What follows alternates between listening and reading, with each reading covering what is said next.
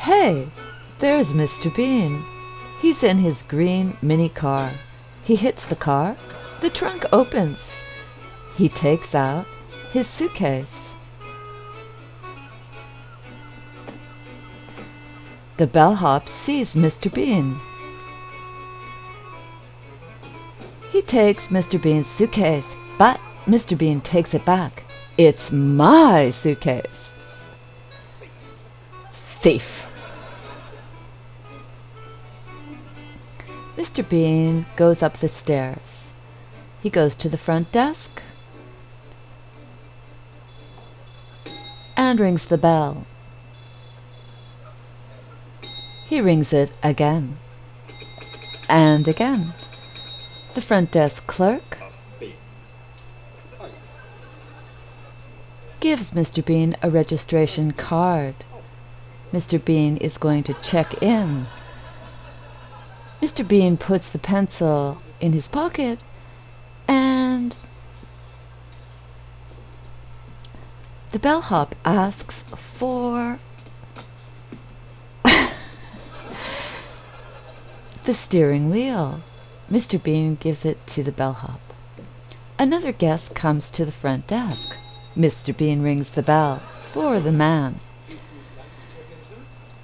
Would you like to check in, sir? Here's a pencil. Mr. Bean doesn't want the other guest to see his personal information. He fills in the registration card.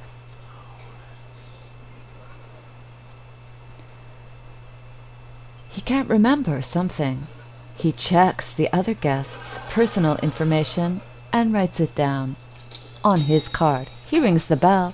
He's finished. He gets his key. The guest gets his key. And they both go. Mr. Bean comes back. He forgot his suitcase. He missed the elevator. It already went up.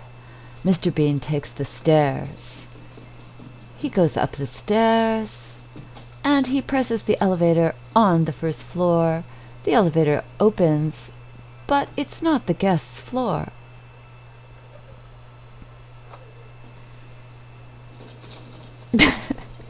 Mr. Bean